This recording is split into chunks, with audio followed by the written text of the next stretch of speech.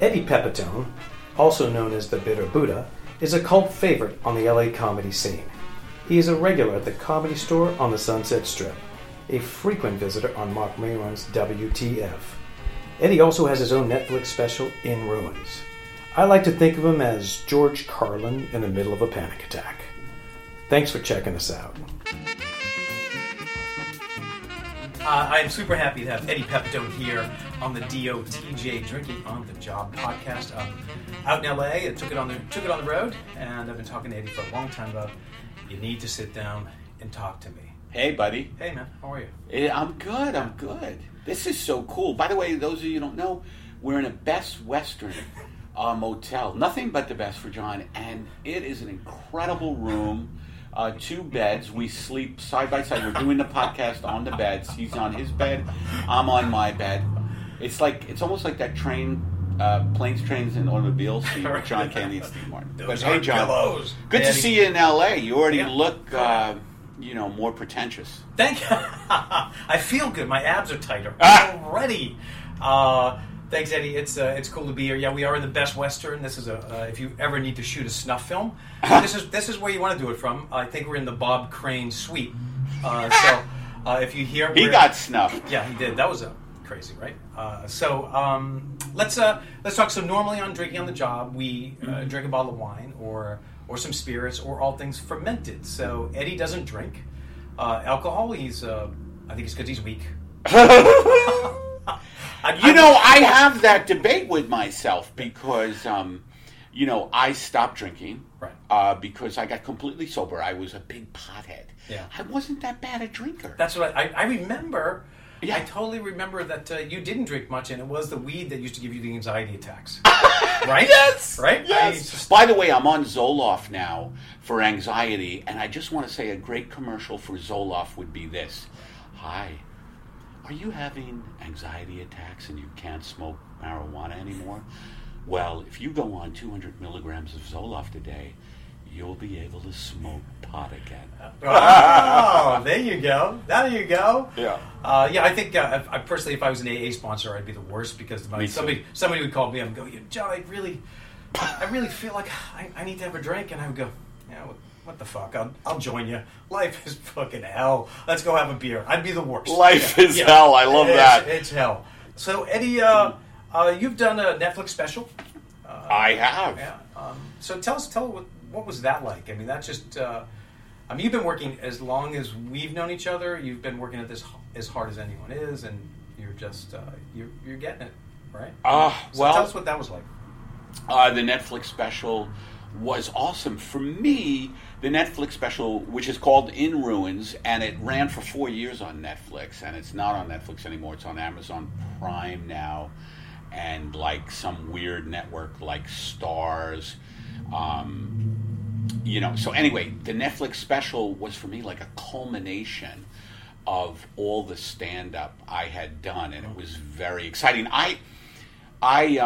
It was like a run of 4 years that were great for me. I had a documentary made about me. We toured The Bitter Buddha documentary made about me, and we toured. Me and the director toured around. That was wild because a documentary about me is we would go to different cities like Seattle, wherever, New York, Portland, blah blah, and I couldn't watch it.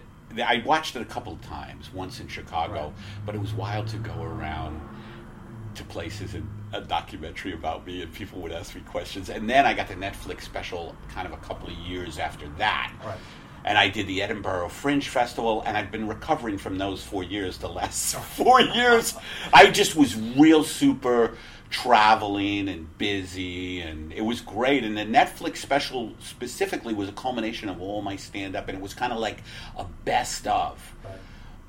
Is that the hat joke? That you have the hat on? Because I'm a hat guy. I always wear my hat. And you're like, I love wearing a hat because you wear a hat. You're just happy. You toss your hat and hey, life is great. And he goes, nobody ever takes the hat off and goes, hey, I got cancer. Yeah, when you throw a hat, if you ever is, see a hat being thrown in the movies, especially the old movies, they're always saying something like, baby, I got a raise. You never see someone throwing a hat going, baby, I got blood in my urine. You know, so it always has to be something nice. Oh, baby, I fucked your sister. Well, that could go either way. Yeah, that's true. Yeah, but so anyway, yeah, the Netflix special was so cool because I just it was so great to get that kind of validation, and I've been trying to get another one now, and it's so competitive. And from your one-man show that you've been touring it with now in LA, right? No.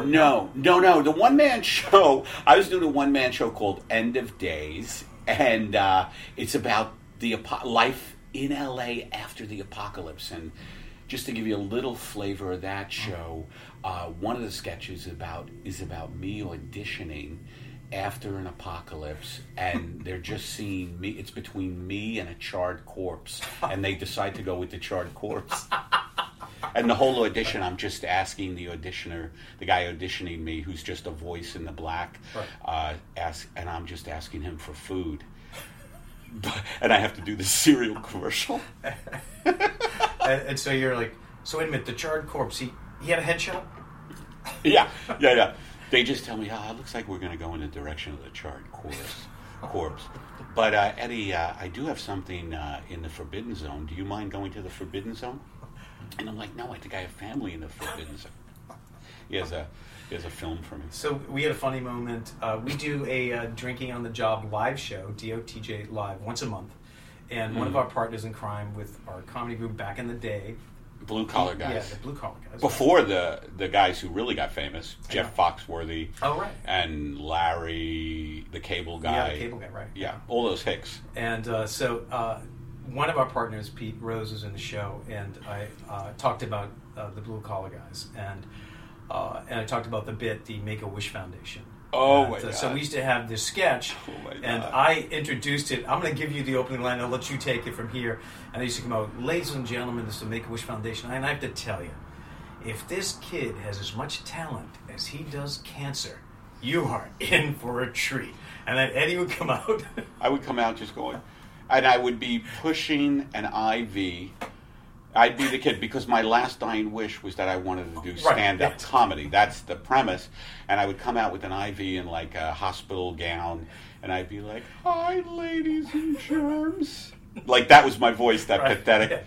And I was just so pathetic. I had a little baseball cap on, and I'd be like, "Speaking of germs, how'd you get in here, sir?"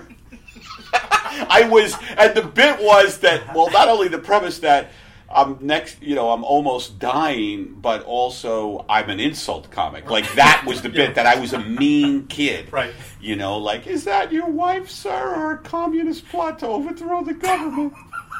I don't know if it would go today because of the political correctness that goes on. I have to tell you, you would just hear, from the stage, you would just hear wheezing and laughter, because Eddie in a gown, hospital gown, pushing an IV pole around. I'm sure at this point people are shutting it off, but it was so damn funny. We are Carolines. We did some amazing. I remember we did an Oscar show. You were part of an Oscar show, and you did a hilarious character where I believe you were given a Lifetime Achievement Award, and you were a guy who I think you were like had a did you have the diaper on? Like you were shitting in your pants, like you were so old. Like when it was a send up of, sometimes they give the awards to people who are too old to be on TV. You know, Kirk Douglas. You saw that. You're like, oh, yeah. You pull away, and you're like, yeah. It's like Kirk. I mean, it's good that he got it, but it's like, but reeling him out was just kind of like the last Dick Clark days, where you're just like, oh, right. I mean, at a certain point, you should just be in your home, you know, not inflicting what you have on other people. I'm already at the age of 59 thinking of just staying home because, you know, I'm an eyesore at this point, and Douglas should have known that. The other thing I remember about Eddie is Eddie loves to hear people laugh, like any comedian. And we'd be out in the middle of a sketch. If it wasn't going well, Eddie would start looking at us in our eyes, and the pants were going to come down. And Eddie would just drop his drawers in the middle of a sketch and be standing there in his dingy underwear, Ooh. and everyone would laugh hysterically. But it was like being on the stage with a gunslinger. I'd look over, and you start looking, you start reaching for the belt, like you're gonna pull a gun, and I'm doing the shake off, like nobody, please. Yeah. Please, Well, I have the comedian disease of needing to get laughs so bad that I've stayed in it my whole fucking life. Plan B for me is suicide. I'm not teaching. But I also remember, like, we used to joke, like, when this shit didn't work out, like, we used to go, hey man, shit, I got a little black vest. I can go work at the diner. I can do specials. I can knock out a meatloaf special like the next guy. I don't need this shit. You waited tables too, didn't you? Waited tables, yeah. I forget.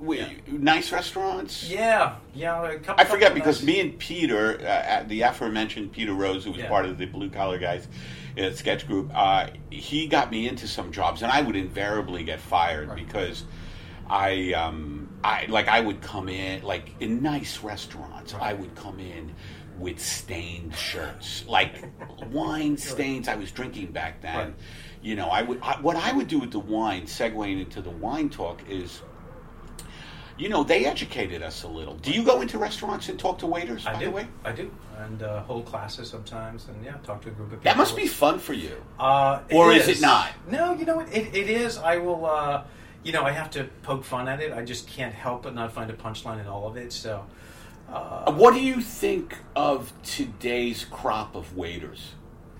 I think that there is such a shortage because is there? You can't make the money like you used to.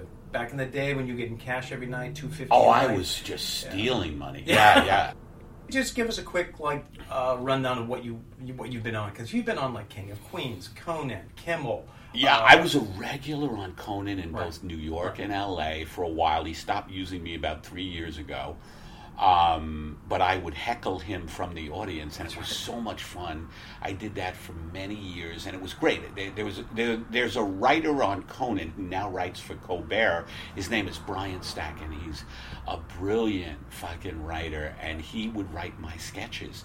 And once he went to Colbert, it kind of died, you know. My character, but I would like just yell at Conan. I've been on so many shows. I've been on Weeds. Yeah.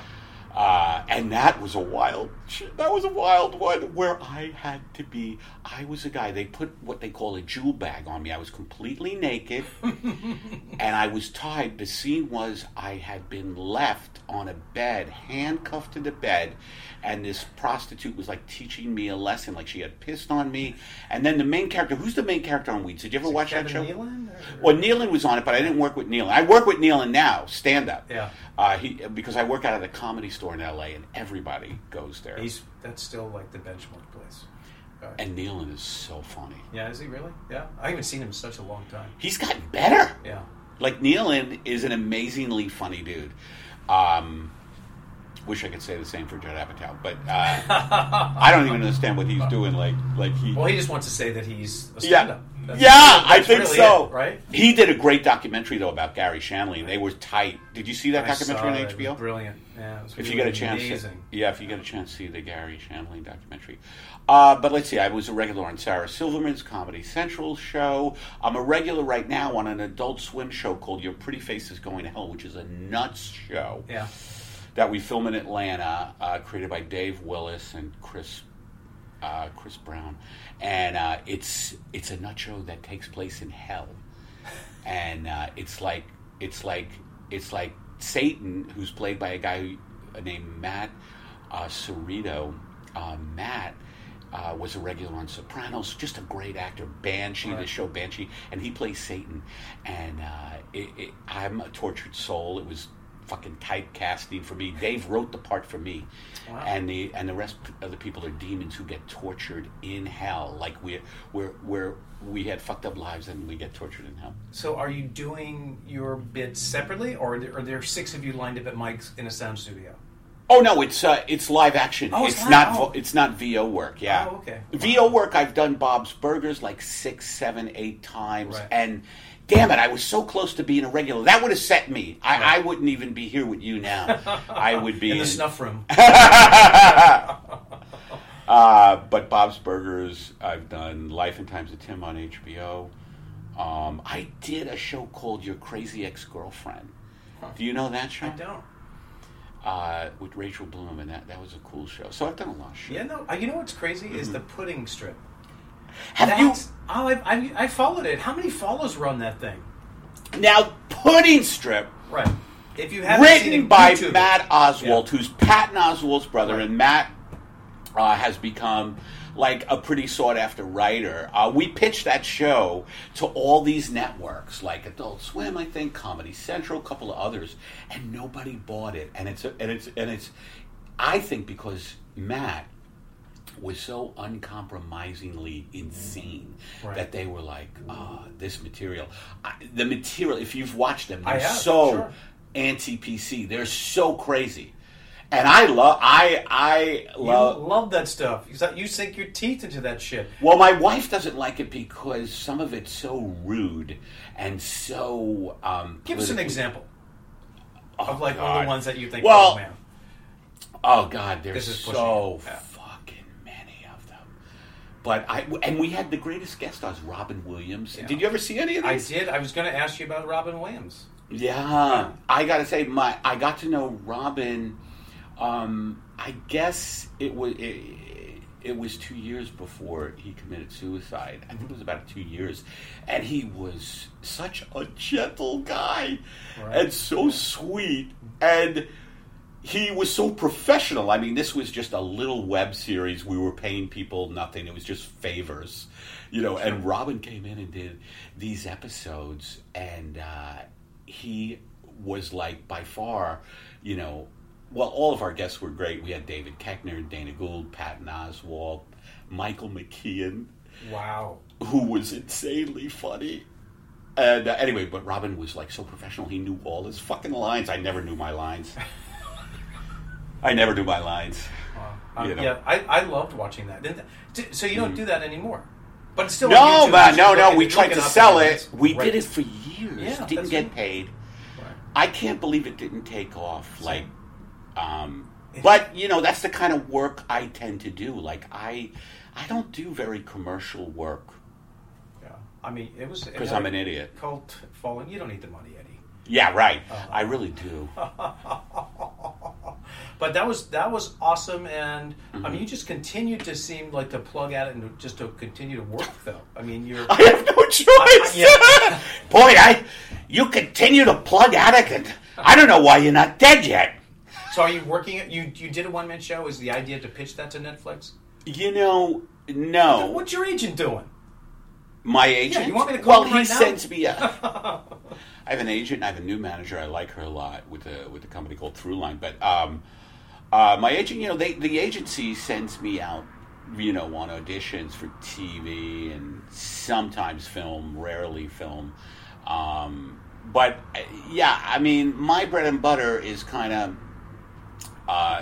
doing stand-up because that's what I'm an actor, but I have just kind of devoted myself to doing stand-up. The one-man show, like I told you about, I did it here a bunch of times, and now I'm thinking about what to do with it. I had an offer from a guy in New York who said, we could put it up here, so I'm thinking about coming back to New York. Well, and putting it up. That would be great. So I can't wait to leave LA. I've been here, I think 16, 17 fucking years. What's crazy is you're from Staten Island. Brooklyn and then Staten Island. Staten Island. Mm-hmm. I think of you as a fish out of water here, but you're a fish out of water in life. In general. Why, thank you. But I mean, I knew you. You drank, you smoked weed, you ate meat. You're a vegetarian now. I'm vegan. Drink. You're vegan. Not even vegetarian, dude. I'm a sober vegan, which is insane.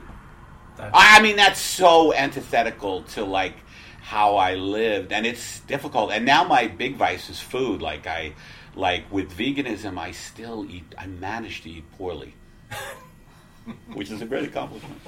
I managed to eat too much carbs. But then you also didn't drive when I knew you. So like you're out here, you're a vegan, you drive, you sit in traffic. Drive? I'm fucking mad. The LA traffic is insane. Coming over here, I just wanted to kill 10 people. Right. And it's hilarious. That's how it is. You drive, if it's a drive like I come from the Valley, to here where we are in Koreatown. And like about 10 times I was like, you motherfucker, you know, to cars. And then when you park, you're like, okay, let's go. It's like it's forgotten, but it's crazy out here. That's like the Carlin thing of like anyone who's driving slow, then you're like, look at this fucking idiot. Then somebody drives past you, what an asshole that guy is. Boy, that is so... I never heard Carlin do that. Yeah. That is absolutely true. Could you imagine if Carlin was alive today in our political climate? I think how about great that. would that be? He would just or Bill Hicks. Destroy. Oh, Bill Hicks destroy. Yeah, where are the Carlins Hicks now? Well, Marin is close. Yeah, Marin's close. But Marin's good. Yeah, a lot of comics don't push it, and I mean, well, it's scary. We were talking about it a little. It's become like, oh, you can't say this and you can't say that. Now I understand a bunch of it, and I'm a comedian. Like I take great care not to fucking be an asshole. That's basically what it comes down to. But you know, I just feel like, you know, the climate is very restrictive, a little oppressive, like people looking to hurt people, like people looking to like jump on a comedian or anybody who says anything wrong. And some people deserve it, but... Right. Yeah, you know, I tell you, I have this argument with my wife all the time, Gail, and that if you're offended, you leave the room. If you're offended, you walk out of the movie. If you're offended, you turn off the radio. I don't get... I mean, unless you're personally attacking somebody, and we know the difference between someone who's being a comic who's pushing the envelope and being edgy, and someone who's just being like violent and just attacking somebody. Right. Well, not only attacking somebody, but people like I watch so many comics because I'm a comedian. I'm a rare comedian in the sense that I like to watch a lot of other comedians. A lot of comics. They just don't watch other comics. Like they just want to do their set and get the fuck out. But I like if I'm there early at the clubs, I love to see what people are doing. And some people, well, most I would say, I think definitely most comedians are, you know, as my friend Andy Kindler said, there should be a licensing board for comics. There are a lot of them aren't very good, and when they start in on a sensitive issue, they don't have the intelligence to navigate it. Right. You know what I mean? It is, particularly now, it's more sensitive than ever. Yeah. And you go there just basically because you could steal a bunch of material too.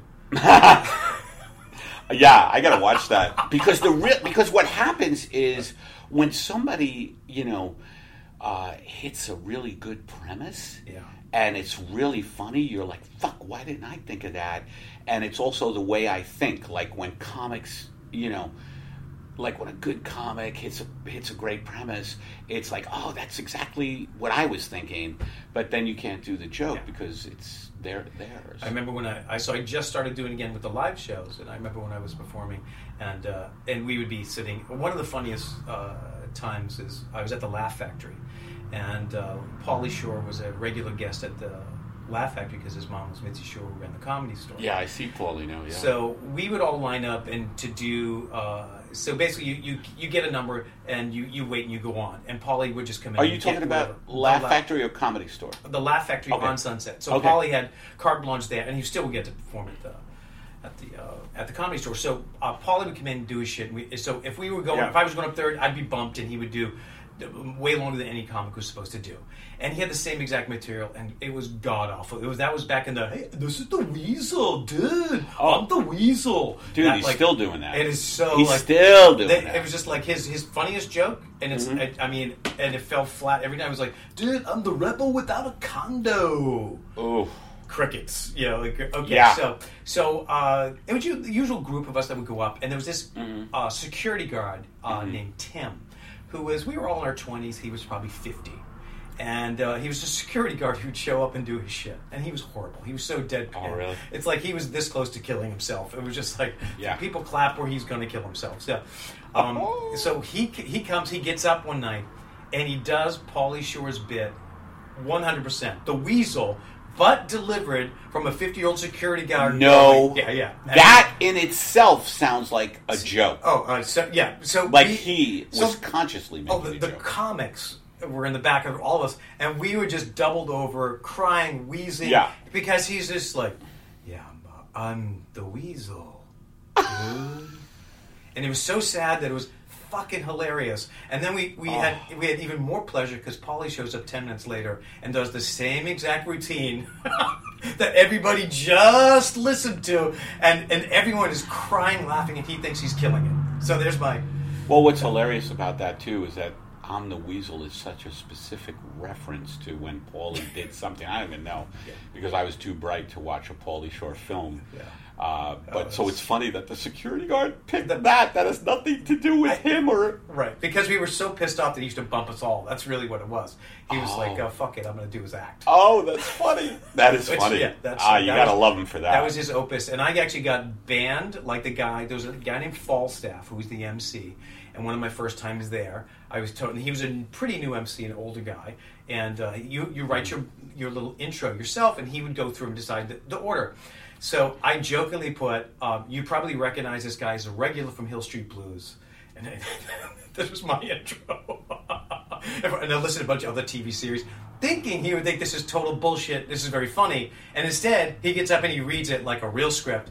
Hey, you may recognize this guy from Hill Street Blues and other assorted comedy shows. Ladies and gentlemen, John Coyle. So I get up, I'm like, oh, shit. I get up, I do okay. Yeah. But then, of course, people tell him, like, you're fucking crazy. That kid's not in that shit. So he didn't go there for a while. Oh, really?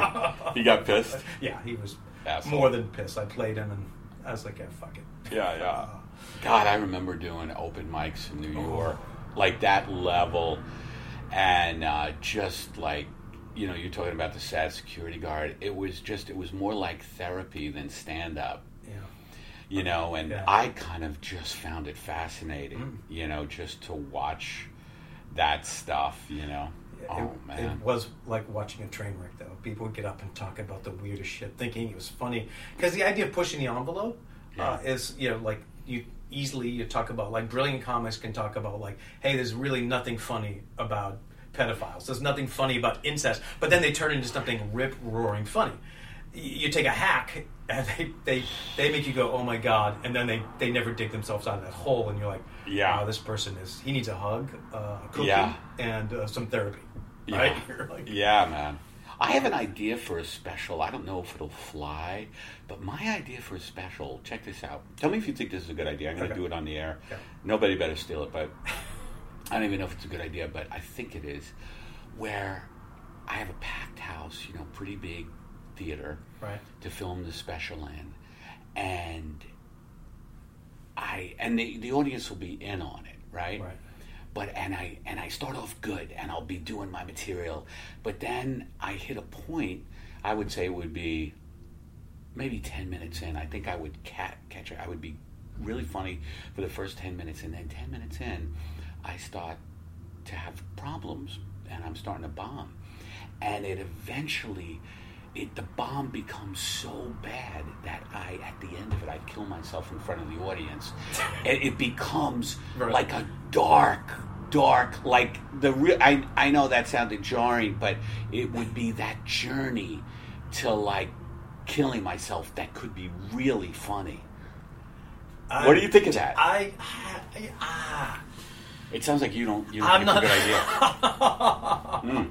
I'm not really with you on that. Boy, the wine business has made you soft. Anyway, what do you think of the kombucha? So, we're drinking something fermented. It's a probiotic. I'm not going to mention the brand because I think I'm going to get my own brand on the market. I'm going to call it DOTJ Kombucha. Something. I got to whore it out. I got to make some money. I love kombucha. I think it's like, it is probiotic. It's fantastic for your belly. I was surprised you didn't see it. And I was trying to find it here, and we're in a kind of dodgy neighborhood. And I was just laughing to myself because I would go in, and you're in a bad neighborhood. Fast food stores, the smell of urine just assaulting your nostrils. Well, that's me. I'm sorry. The diaper leak? The diaper leak. And then going into stores going, I'm sorry, you don't have kombucha, do you? They're like, what? I'm like, well, where'd you find it then? I finally found it, believe it or not, at 7-Eleven.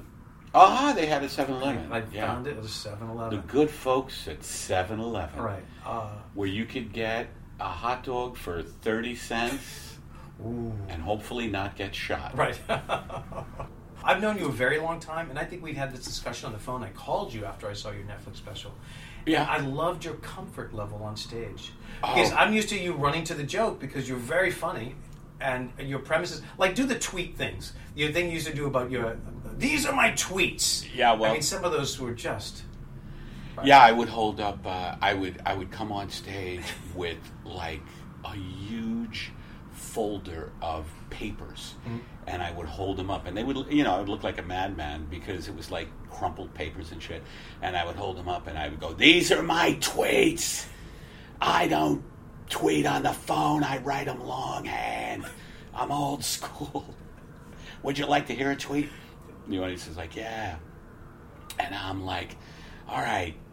What do I say? Oh yeah, this one got 1,000 retweets." And I say, and folks, there's nothing like a retweet, is there? Nothing like a retweet. I mean, you could be having the worst day in the world. Let's say you just got diagnosed. They found something in your ass. And then you look down at your phone and you've been retweeted 5,000 times and you're like, maybe this thing will go in remission. So anyway, I think you're going to love this. Here it comes, and here is the tweet. Why? And then I would just yell why, and then I would take the paper and crumple it up, and I would go, you got to keep them short, folks. Brevity is the soul of wit.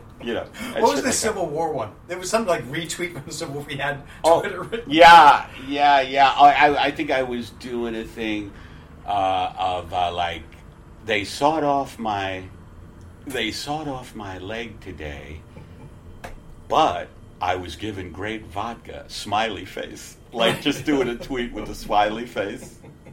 Shit like that. My biggest tweet that I have, and that fans have, like, one of my fans made a throw pillow out of it. It goes, the only thing stopping me today is genetics, lack of income, historical context, place where I was born, who my parents were, and lethargy. Like, just make it. That's a throw pillow? She made a throw pillow out of it. That's a quilt. That's a quilt. That's a quilt. Yeah. Oh man, that's fucking hilarious. Yeah, but man, as far as comfort level on stage, I mean, that is just something that you fucking build up. It takes a long time to get comfortable on stage, and I still, before I go up at the Comedy Store, it's always packed at the Comedy Store, and I'm watching. I perform with the best comedians now. Like, Jeffrey Ross will be introing me, or Nealon, or just all these really great comics, and I'll be watching them kill from backstage, and I'll be not backstage, but in the Comedy Store, you're in the back of the audience, and just I'm like, fuck. Like, I still freak out. Sure. But then once I get up there, something at this point just clicks in, and I'm like, here we go, and like it's like survival, So you see Kevin Nealon killing it all the time. Yeah. Jeffrey Ross is just dropped dead hilarious. New York comedian used to play down at Surf Reality.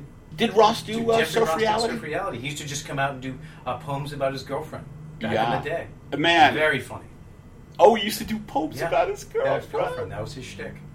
Holy shit! Yeah. Now this roast battle stuff is an industry. Yeah. You know what I mean? Who are the other comics, like, big time, that still stop in and just do sets?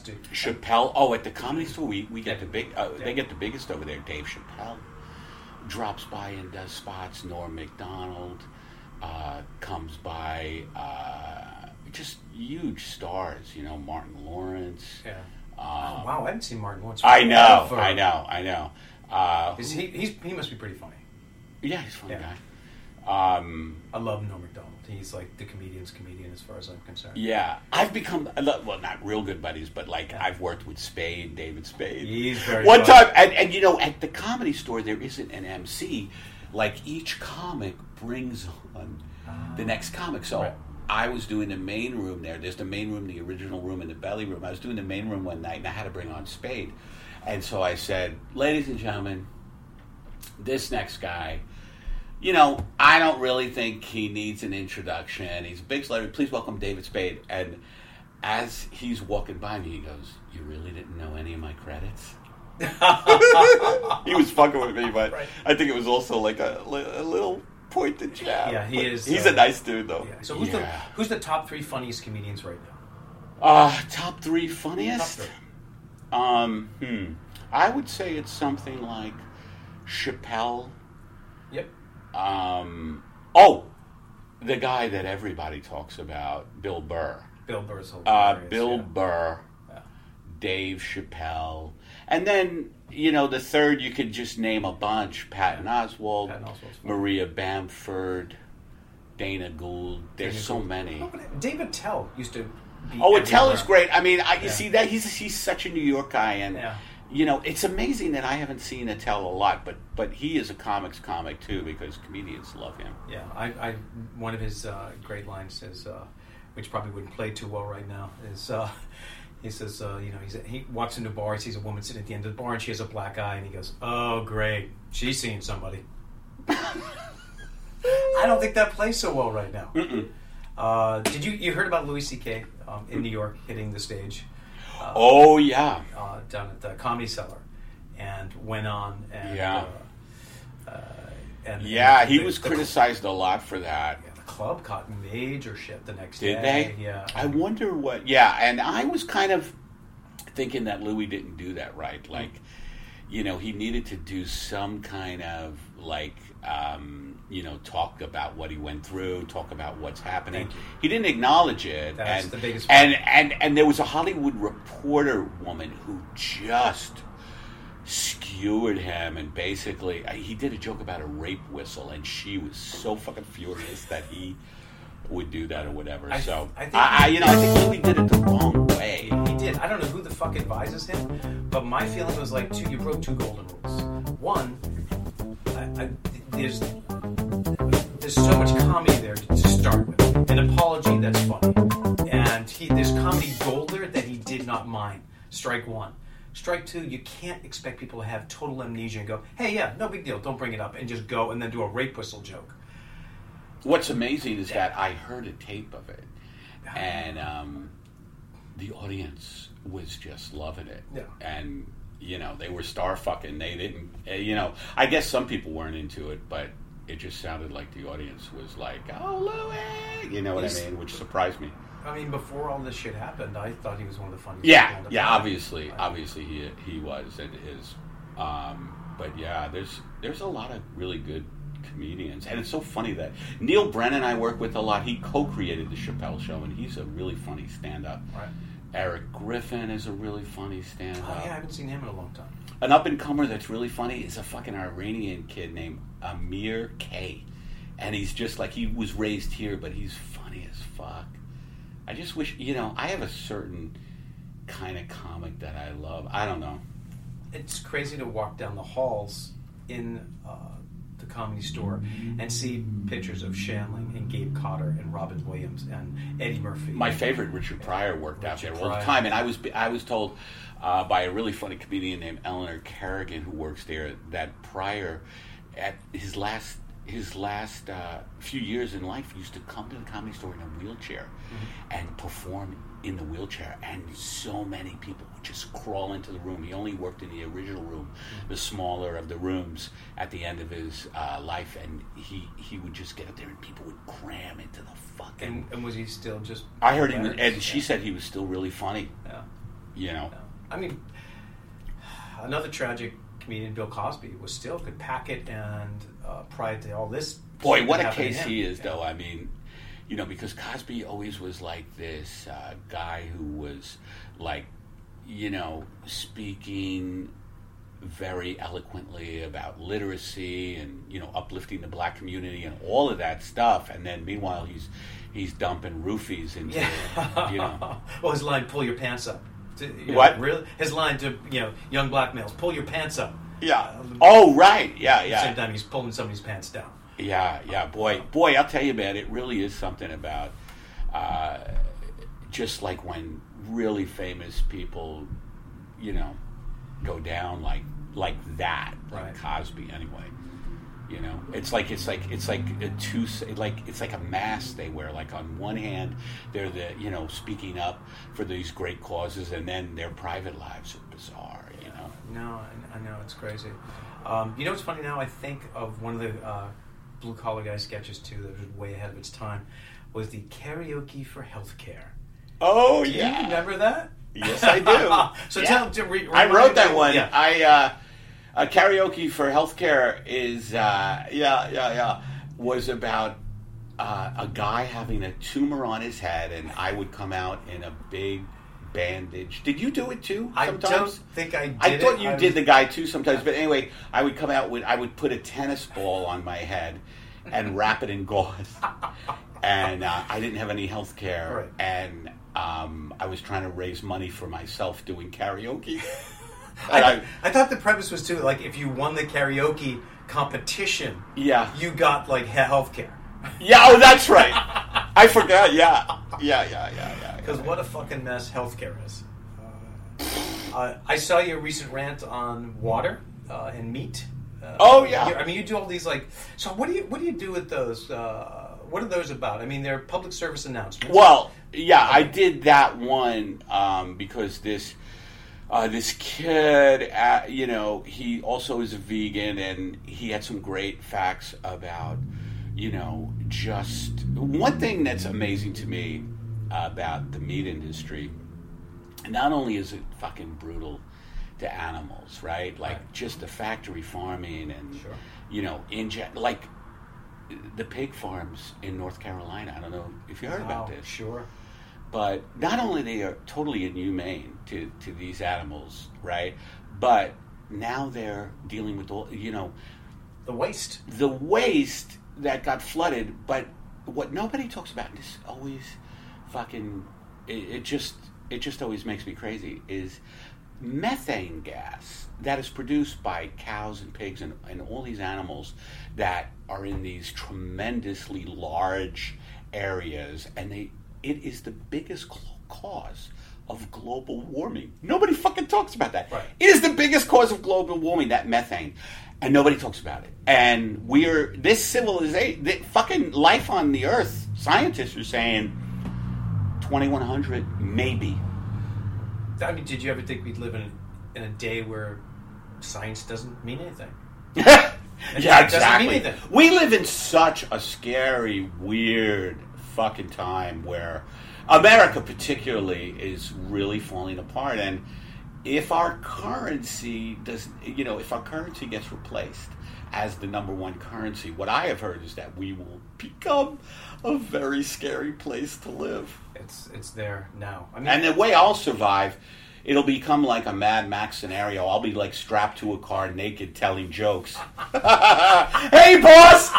Like just some huge guy, who's like the leader, and he's like, make me laugh! And I'll be like, hey, okay, so this guy, his whole life, he was the go-to guy for knowledge, and then Siri came, and like I start doing your joke just to save myself.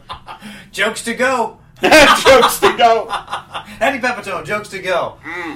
Anyway, Eddie, I want to say thank you for being honest. Thanks for taking the time. Eddie and I are going to go out and have a vegan meal at maybe one of his favorite places, and I'm hoping he comes back to New York to do a live show. I'd love to. In October, November, December. You do it once a month? Once a month, fourth Tuesday at the Sidewalk Cafe. Okay, cool. And, I used to see Rick Shapiro perform out of there. Loved Rick Shapiro. And Rick is such an underrated comedian. I think he's unbelievable. Health issues right now. He's what? He's got health issues right now. Yes. He's off the circuit. So hopefully, good health to him. But Eddie, thanks. Thanks, John. So great to see you. It's great to be here, and so we're in the Best Western. So, do I take my clothes off first, or how does this work? Yeah, you take your shorts off first, and if you're going to oil me up, I do not use palm oil because of all the destruction of different habitats that palm oil has been. I do have grapeseed oil. Good. I use grapeseed. All right, Eddie. I wish we have to. I wish we sang a song to sign off. But we'll toss our hats. Hey, honey, I got raise. Thanks a lot, all right, Eddie. Thanks, John. Thanks again for listening. Don't forget to check us out at dotjpodcast.com. Until then, I'll see you at the bar.